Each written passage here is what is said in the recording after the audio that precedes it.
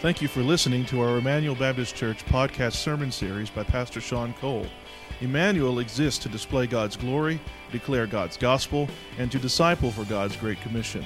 If you have any questions about this message or would like more information about our church, you can visit our website at www.ebc-online.org. Now here's Pastor Sean. Sorry for the distractions here. Isaiah chapter 53. There we go.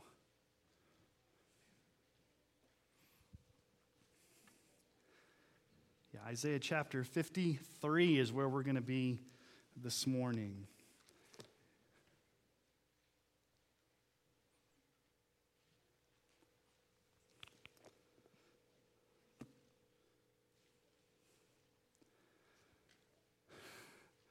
Do you remember that day in high school where you waited towards the very end of the year to get what you probably have been waited for all year, the yearbook? Remember that day you got the yearbook? I was on the yearbook staff of my high school yearbook, and it was fun to actually design the cover and keep it under wraps. But when you got your yearbook, what page did you often turn to? To see your face on there to make sure they got the picture right. But there's always that most popular. Who was the most popular? Who was the cutest couple? Who was the most likely to succeed? Those were the people in high school that everybody wanted to be like. Obviously, I didn't make any of those lists. Now, some of you follow Twitter.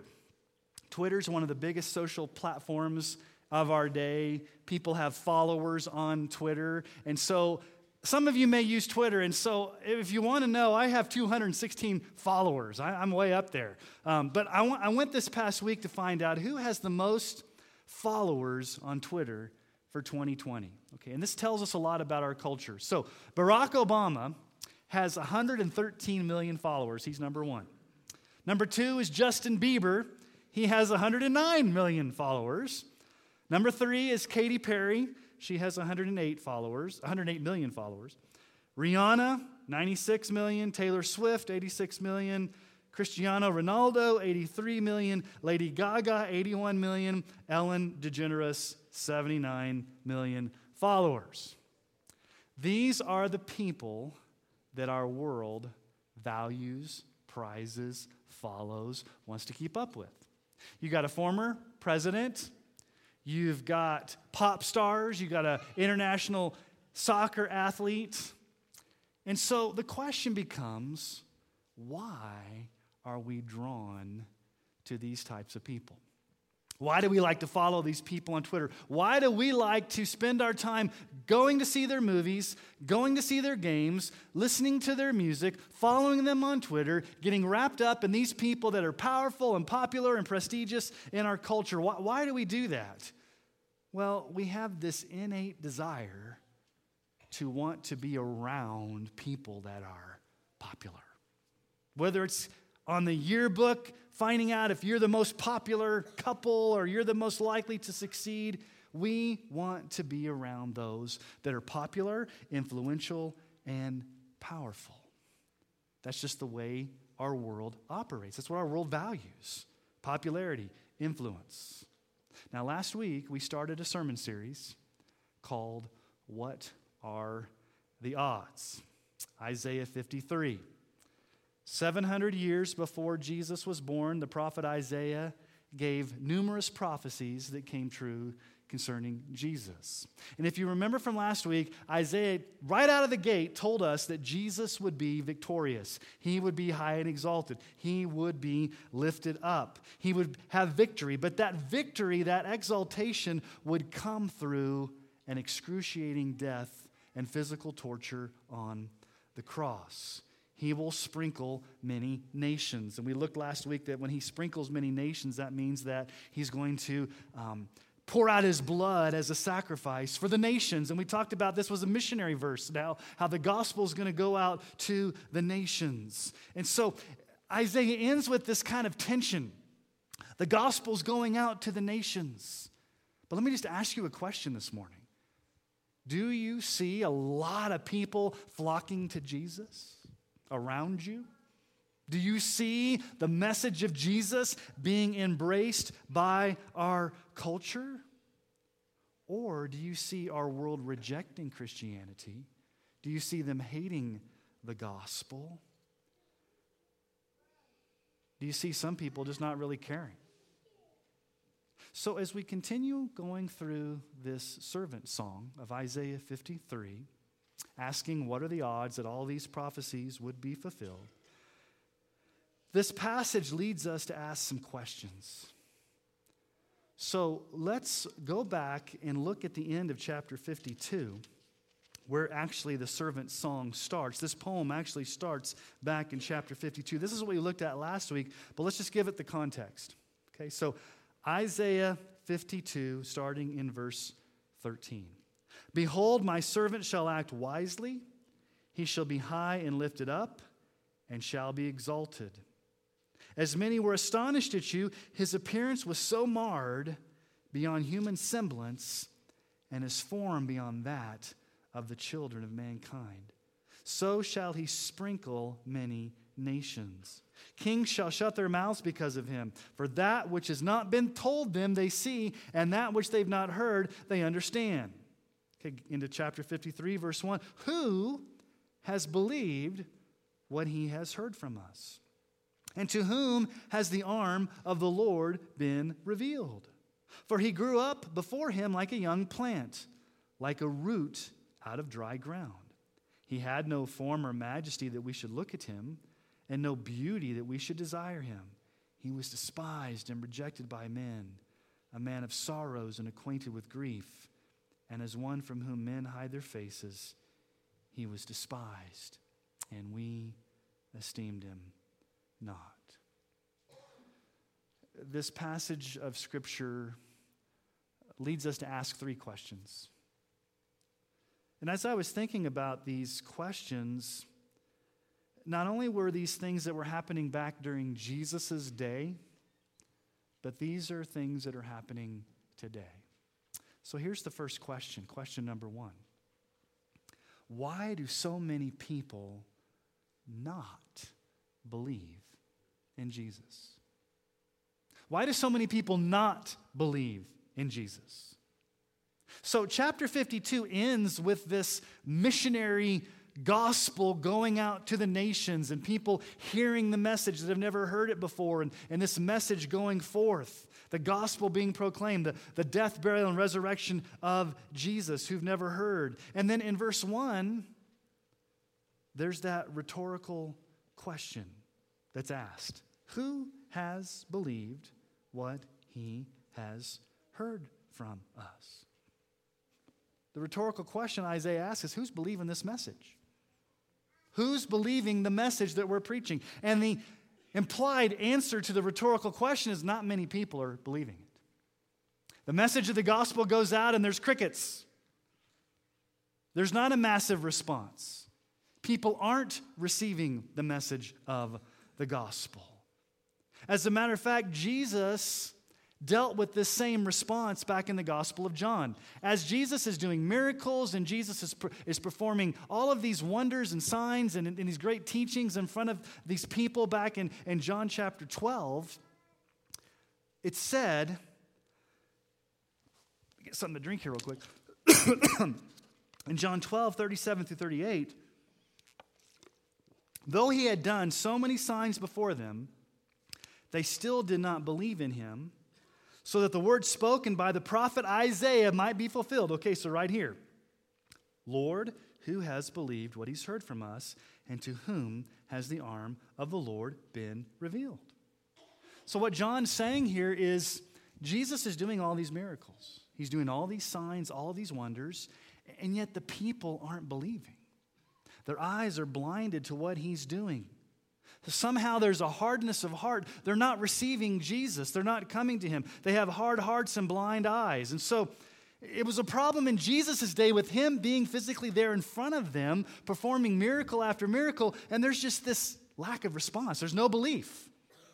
People aren't coming to faith in Christ with him physically being there. And so it's the same thing today. So let me just ask you a question. How does anybody come to faith in Jesus?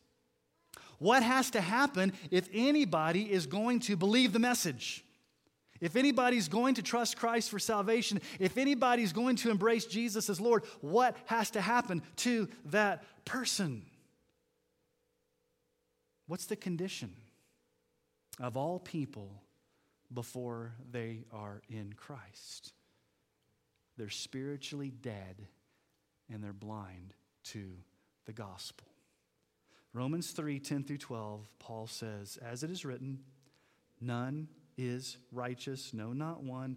No one understands, no one seeks for God. All have turned aside. Together they become worthless. No one does good, not even one. So there's this universal and comprehensive depravity that every single person is born with. We are all born spiritually dead, not seeking the Lord. So what has to happen if anybody's going to embrace the message? God has to sovereignly overcome that spiritual deadness. God's got to sovereignly overcome that unbelief. And so that's what Isaiah says there. Look at the second part of verse 1. To whom has the arm of the Lord been revealed? To whom has the arm of the Lord been revealed? So what is this arm of the Lord business?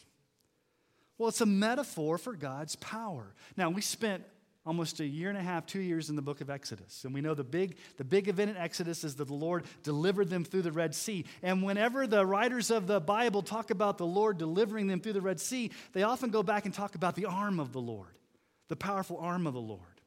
Deuteronomy 7:18-19. Excuse me. You shall not be afraid of them, but you shall remember what the Lord your God did to Pharaoh and to all Egypt. The great trials that your eyes saw, the signs, the wonders, the mighty hand and the outstretched arm by which the Lord your God brought you out, so will the Lord your God do to all the peoples whom you are afraid. The Lord delivered them by his mighty arm. Isaiah 40, verse 10. Behold, the Lord comes with might. His arm rules for him. Behold, his reward is with him, and his recompense before him. His arm rules. Isaiah 52:10, the Lord has bared his holy arm before the eyes of all the nations, and all the ends of the earth shall see the salvation of our God. So the arm of the Lord is a metaphor for God's salvation, his power. So the arm of the Lord has to be revealed to a person in order for them to believe the message that God has brought to them through Jesus Christ. They are spiritually dead. They are spiritually blind. No one seeks. No one understands. The arm of the Lord has to be revealed to them. Now, do you remember Peter? When Jesus asked the disciples a very important question at Caesarea Philippi. In Matthew 16:13-17, Jesus gathers his disciples and he asks them some questions. Now, when Jesus came into the district of Caesarea Philippi, he asked his disciples, okay, here's the question, who do people say that the Son of Man is? And they said, some say John the Baptist, others say Elijah, others Jeremiah, one of the prophets. He said to them, but who do you say that I am? And who speaks up? Peter. Simon Peter replied, you are the Christ, the Son of the living God. And Jesus answered him, blessed are you, Simon Bar-Jonah, for flesh and blood has not revealed this to you, but my Father who's in heaven.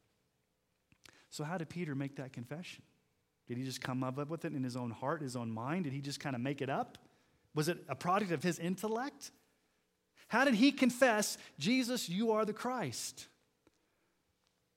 Jesus says, the Father revealed that to you, Peter. The Lord opened your eyes to be able to make that confession. Do you realize that Paul describes the human condition of all of us being blinded? We're blinded by Satan to the gospel, and God must reveal truth. Isaiah, the arm of the Lord has to be revealed. Salvation has to be revealed. So something has to take the blinders off of your eyes to be able to see the glory of the Lord. And so Paul says this in 2 Corinthians 4:4-6. He says, in their case, the God of this world has blinded the minds of unbelievers to keep them from seeing the light of the gospel of the glory of Christ, who's the image of God. For what we proclaim is not ourselves, but Jesus Christ is Lord, with ourselves as your servants for Jesus' sake. For God, who said, let light shine out of darkness, has shone in our hearts to give the light of the knowledge of the glory of God in the face of Jesus Christ. Now, that's a mouthful there, but what Paul's saying is that Satan has blinded unbelievers from seeing the glory of Christ, and so God has to do this supernatural work to come into our hearts to reveal that truth and take the blinders off of our eyes. Because remember, no one seeks God. No one understands. Left to ourselves, we would never believe the message of the cross. Paul says it's foolishness. In 1 Corinthians 1:18, for the word or the message of the cross is folly, it's moronic, it's foolishness to those who are perishing, but to us who are being saved is the power of God. The message of Jesus is foolish. Isaiah says, point blank, who's believed this message? Who really embraces Jesus? Well, only those to whom the arm of the Lord has been revealed to them. In other words, only those to whom the Lord has done a supernatural work of grace to give them the ability to see. Ephesians 2:8-9. For by grace you've been saved through faith, and this is not your own doing. It's the gift of God, not a result of works, so that no one may boast. So what are the implications of this? It's very simple. Nobody will ever come to faith in Jesus unless God does a work of grace deep in their heart. So what that means is every single one of us is desperately dependent on the Spirit of God to convert, to save our friends, our family members, our coworkers, people around us who don't know Jesus. The Holy Spirit needs to reveal the gospel to those that are lost. So let me ask you a question. Why did you believe? Why did you believe in Jesus? When the message came to you, why did you believe? Was it because you were smart? Is it because you were more spiritually attuned? Is it because you were better than the person next to you and I figured it out? No, the only reason you and I believed is because the arm of the Lord had been revealed to us. God did that supernatural work of grace to take those blinders off of our eyes. God had to go deep into our stubborn, dead, stony hearts and shatter all of our pride and bring us to a point of faith. 1 Corinthians 2:14. The natural person does not accept the things of the Spirit of God, for they are folly to him. He's not able to understand them because they're spiritually discerned. Now, the natural person there is the lost person, the unsaved person. The unnatural person, the unsaved person, really can't understand the things of the gospel unless the Holy Spirit brings that understanding. So Isaiah says, who's believed our message? The message is going out, and there's not a lot of people believing it. If anybody's going to believe it, it has to be the arm of the Lord's been revealed to them. So that's the first thing. The first question is, why are so many people not believing? Well, the reason they're not believing is because they are spiritually dead, and God has to do a work to reveal truth to them. But here's the second question. Why are so many people not impressed by Jesus? Why are so many people not impressed by Jesus?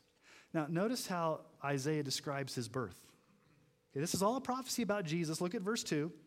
For he grew up before him like a young plant, like a little root out of dry ground. He had no form or majesty that we should look at him, and no beauty that we should desire him. Jesus is like this little twig coming out of dry ground. And that was prophesied earlier in Isaiah chapter 11, 1-2, that Jesus would come from the lineage of King David. Who was David's dad? Jesse. There shall come forth a shoot, a little twig from the stump of Jesse, and a branch from his roots shall bear fruit. And the Spirit of the Lord shall rest upon him, the Spirit of wisdom and understanding, the Spirit of counsel and might, the Spirit of knowledge and the fear of the Lord. Okay, so here's the point. In that day, they expected a mighty deliverer to come on the scene like this full-grown oak tree, or like a fruit tree that's bearing full fruit. They didn't expect a tiny little twig to pop out of dry ground to be the Messiah. all you dry land farmers out there. I know a little bit about farming, not a lot, but I do know this. Whether it's through irrigation or whether it's dry land or however, you need some type of moisture, don't you? You don't want like a little twig to come out of dry ground. But think about how Jesus came. A little twig out of dry ground. And so what Isaiah is saying is, humanly speaking, okay, humanly speaking, don't take me out of context. Humanly speaking, Jesus was a nobody. He didn't have royal fanfare. He was born in a manger, not in a palace. In the words of, these are uninspired words, okay, so this is not from a theologian, this is from rock star Joe Walsh. He was just an ordinary, average guy, Jesus. Even the people around him wondered who he was. Matthew 13:55. Is this not the carpenter's son? Is not his mother called Mary? Not his brothers James and Joseph and Simon and Judas. The people in Jesus' day weren't impressed with him. Who's this guy again? I think he's Joseph's son. He's just a son of a carpenter. They weren't impressed. And frankly, there are many people who don't really care about Jesus. They're ambivalent toward him. They're not impressed. Notice what Isaiah says. He had no form or majesty. He had no form or majesty. The word majesty signifies this outward impressiveness that was usually given to a well-respected person. He had no look about him that people would be drawn to him, humanly speaking. Now, it's interesting. When King David was described back in the Old Testament, King David was described as one that had royal majesty. Listen to how it's described in 1 Samuel 16:18. One of the young men answered, "Behold, I've seen the son of Jesse, the Bethlehemite." This is David, who's skillful in playing, a man of valor, a man of war, prudent in speech, and a man of good presence. And the Lord is with him. A man of good presence. It's the same thing there as a man of good form. David looked good. David looked the part. David was a good-looking, handsome man of valor that people said, that guy is the king. But Jesus, on the other hand, when he came in his beginnings, did not fit the stereotype of what the Jewish people were looking for in their Messiah. When they heard the arm of the Lord, what are they thinking? We want our Messiah to come, and we want him to come in military power, and we want him to kick out the Roman authorities, and we want him to set up his kingship in Jerusalem and rule with a mighty fist with the arm of the Lord and just be this powerful military ruler.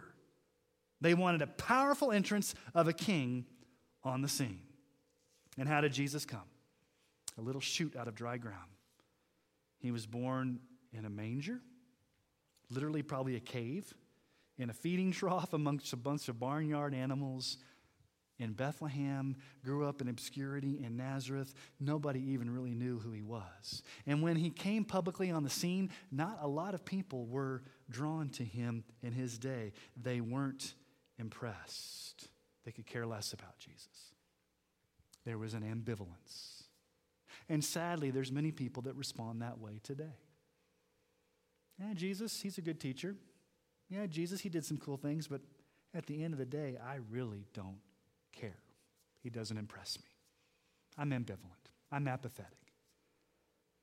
So that's the second question. But here's the third question that this passage of Scripture leads us to ask. Question number 3.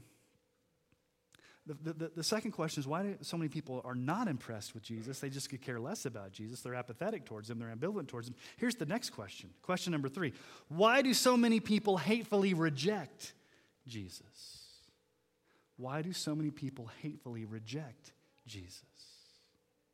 There are those that are going to respond with ambivalence, but there are going to be those that are going to respond with antagonism, sheer, seething hatred for Jesus and the gospel. Notice what verse 3 says. Isaiah repeats the word despise twice. He was despised. Despised. That means he was hated. He was mocked. He was taunted.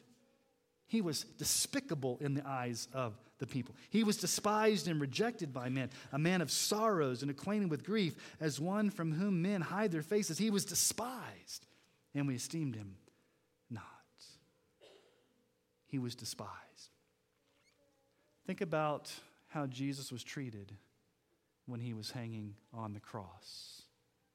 By the Roman soldiers, by the rulers, and even by that one thief that was next to him that didn't get saved. In Luke chapter 23, 35 through 39, listen to how Jesus was despised and rejected when he's hanging there on the cross.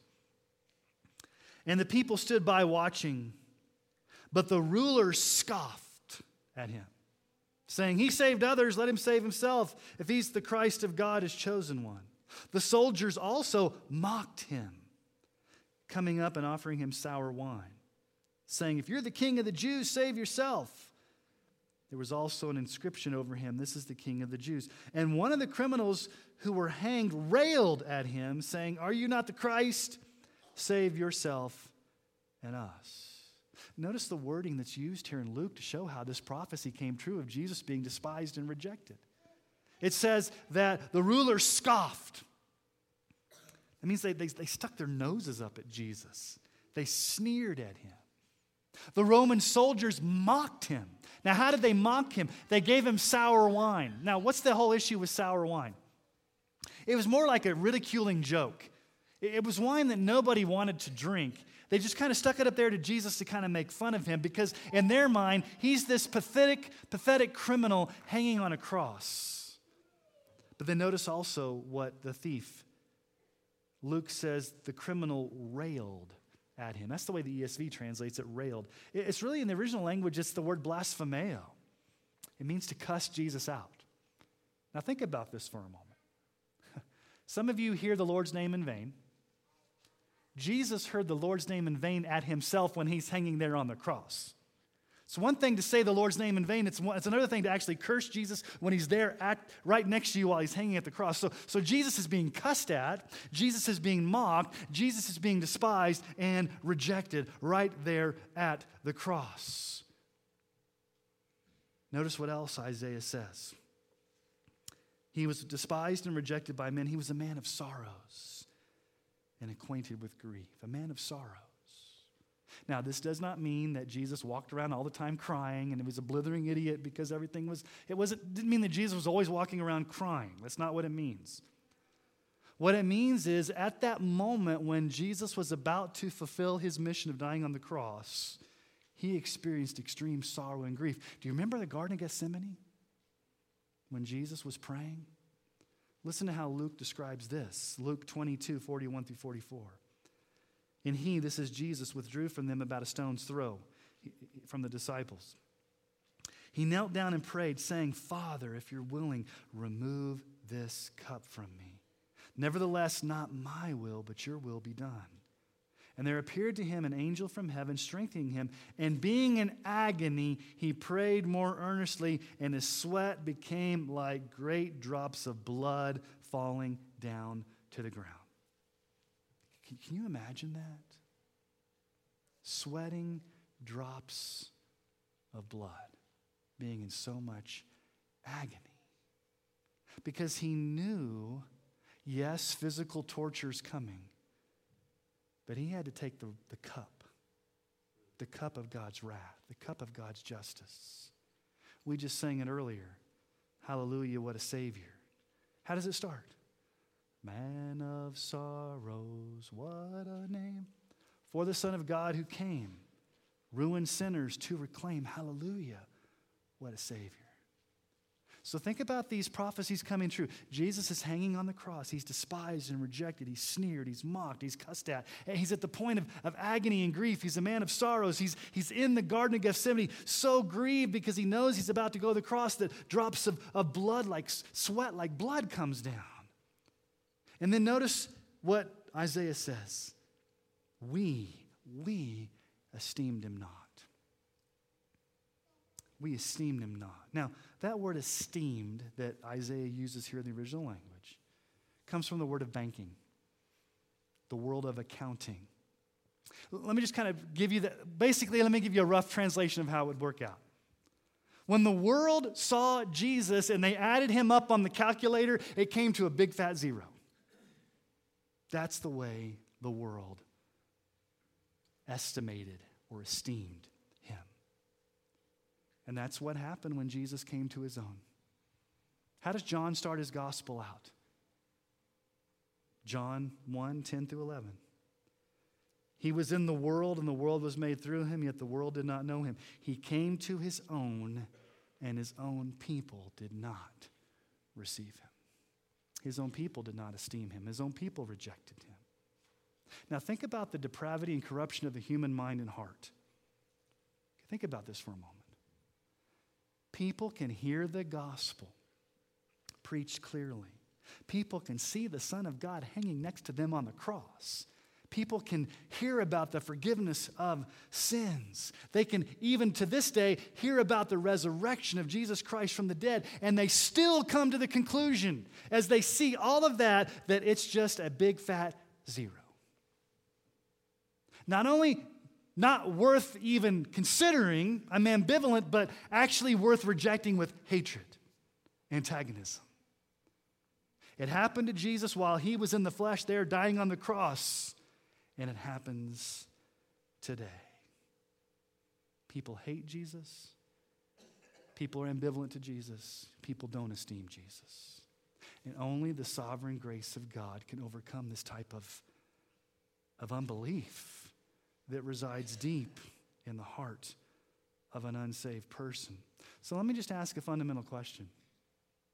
Because all this passage of Scripture is leading us down this path of nobody's believing Jesus. They're rejecting Jesus. They're not esteeming Jesus. They're despising Jesus. And so let's just ask the fundamental question. Why do people reject Jesus? Why do people, as I say, hide their faces from Jesus? Why is the cross so offensive? Why do people not like Jesus? And here's the answer. Here's the answer. When people truly come to grips with who Jesus really is and what he really did on the cross, it forces them to face the fact that they are sinners before a holy God and deserve nothing but justice. And the only way they can be saved is to admit their sin and cast themselves at Jesus' mercy. People don't want to own up to their sinfulness. They don't want to admit they need a Savior. They're infected with sin. How does Isaiah start the book? I mean, we're in Isaiah chapter 53, but how does Isaiah start this whole book? Back in chapter 1, verses 5 and 6, this is what Isaiah says. He's talking to Israel here. Why will you be struck down? Why will you continue to rebel? The whole head is sick, and the whole heart faint. From the sole of the foot even to the head, there's no soundness in it, but bruises and sores and raw wounds. They are not pressed out or bound up or softened with oil. Isaiah paints a picture here of sin as a sickness. From the top of your head to the sole of your feet, Israel, you're infected. And it's not with coronavirus, and it's not with pneumonia, and it's not with cancer. You're infected with something far deeper and far graver. It's sin and rebellion. And God alone must sovereignly overcome this sickness, this condition with his grace. You see, people aren't impressed with Jesus because during his day they saw him as a weak Savior. He's born in obscurity. He's born in Bethlehem. He's a carpenter's son. He's from Nazareth. He didn't come to overtake the government. We're just not that impressed with him. People hate Jesus, even when he's hanging on the cross in front of them, because they don't want to admit that he is King of Kings, and they don't want to repent of their personal sin, and they recoil at the thought of Jesus dying on the cross. So there are two ways you can respond this Easter, as we approach Easter, to Jesus that you see in this passage of Scripture. You can respond, number one, with ambivalence. I could care less. Jesus, he's a good guy. He's a moral leader. He had some great things to say. He did some cool miracles, but at the end of the day, I really don't care. He's not going to change my life in any way. I'm ambivalent. I'm not going to surrender my life to Jesus. I'm just going to go on as life as usual. That's one way you can respond, is with ambivalence. Now, another way you can respond is with antagonism. I hate Jesus. I hate the gospel. I'm offended by the cross. I don't want to be told I'm a sinner. I'm going to be antagonistic. So you can respond with ambivalence or antagonism. Both of those are deadly and are disastrous. Let me tell you the biblical way to respond. Not with ambivalence, not with antagonism, but with adoration. Where you bow before the King and you give your life to Jesus. You trust him. You follow him. You love him. You know, we asked 3 questions about this text today. But let me ask just one final question and make it very personal. Not questions of people out there. Why do people? Let me ask you personally.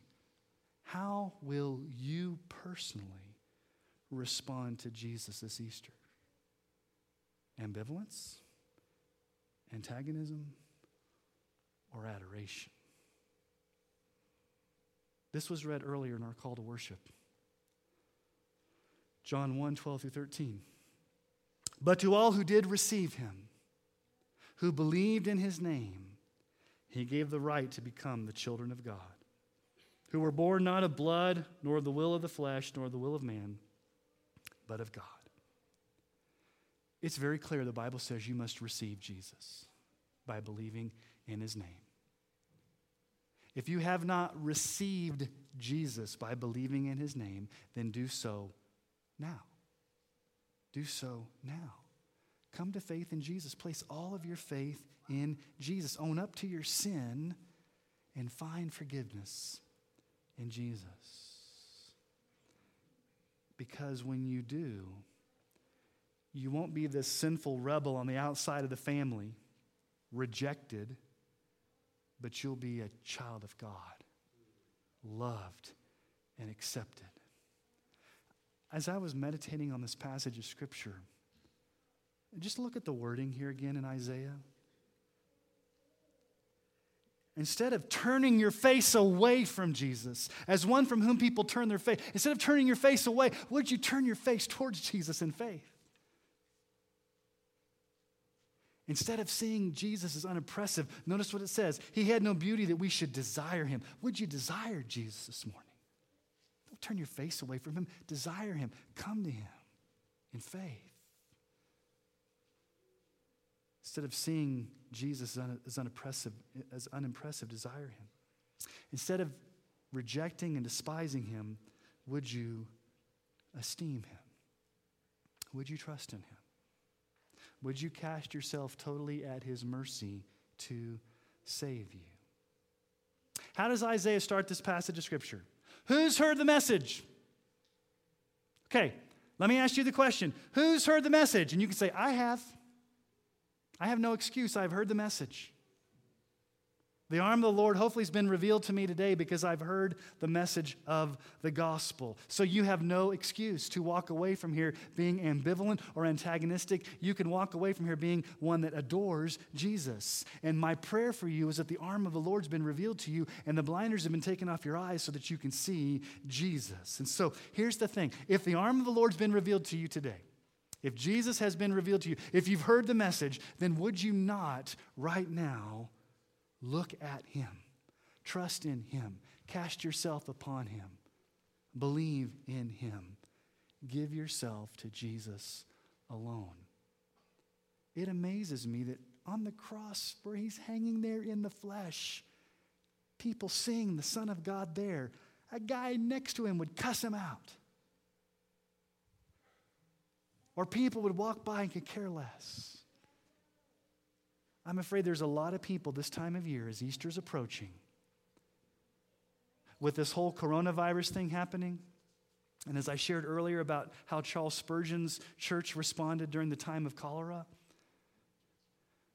let's take advantage of the opportunities to encourage people to not just hate Jesus or not just to ignore Jesus, but to look to Jesus. Let us in our lives be those that point people to Jesus. Let us esteem him. Let us desire him. Let us look to him in faith and point others to him as well. Because he is King of kings and he's Lord of lords. He was despised and rejected by men, a man of sorrows and acquainted with grief. As one from whom men hide their faces, he was despised, and we esteemed him not. Let that not be said of us as we live our lives this week to the glory of the Lord. Let me ask you to bow your heads this morning as we go into a time of prayer.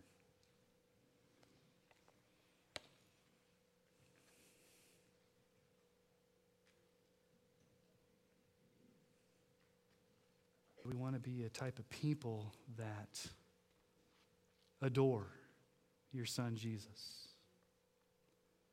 We want to esteem him as the highest. We don't want to turn our faces, but we want to look at him intently, fix our eyes upon him. Lord, help us to be people that go tell the message of the gospel. As in such a time as this, when there's an uncertainty in our nation, and people may be more open to hearing the gospel, may we go share the message and pray for the arm of the Lord to be revealed to those. They would truly hear and see the glory of who Jesus is. Lord, as we approach Easter in the next few weeks, will we always be in an attitude of expectation, of joy, of thankfulness for what you've done for us, Jesus, in the cross and in your resurrection. Lord, help us to be people that live with hope. Help us to be people that trust in your sovereignty. Help us to be people that do not walk in fear, but we walk by faith in a sovereign God who's still on his throne. May you grant us grace and peace this week. Lord, we don't know what's going to face us. We don't know what decisions the government's going to make, our governor's going to make, Congress is going to make. Lord, our whole world could be coming unglued with a lot of things. Lord, we don't know. But one thing we do know is that you're on your throne and you rule and you reign. And as I said earlier, you reign and people need the gospel. And those are two important things we need to remember. You reign, people need the gospel. Let us live like we believe that this week and give us the power to do that. And we ask this in Jesus' name and for his glory. Amen.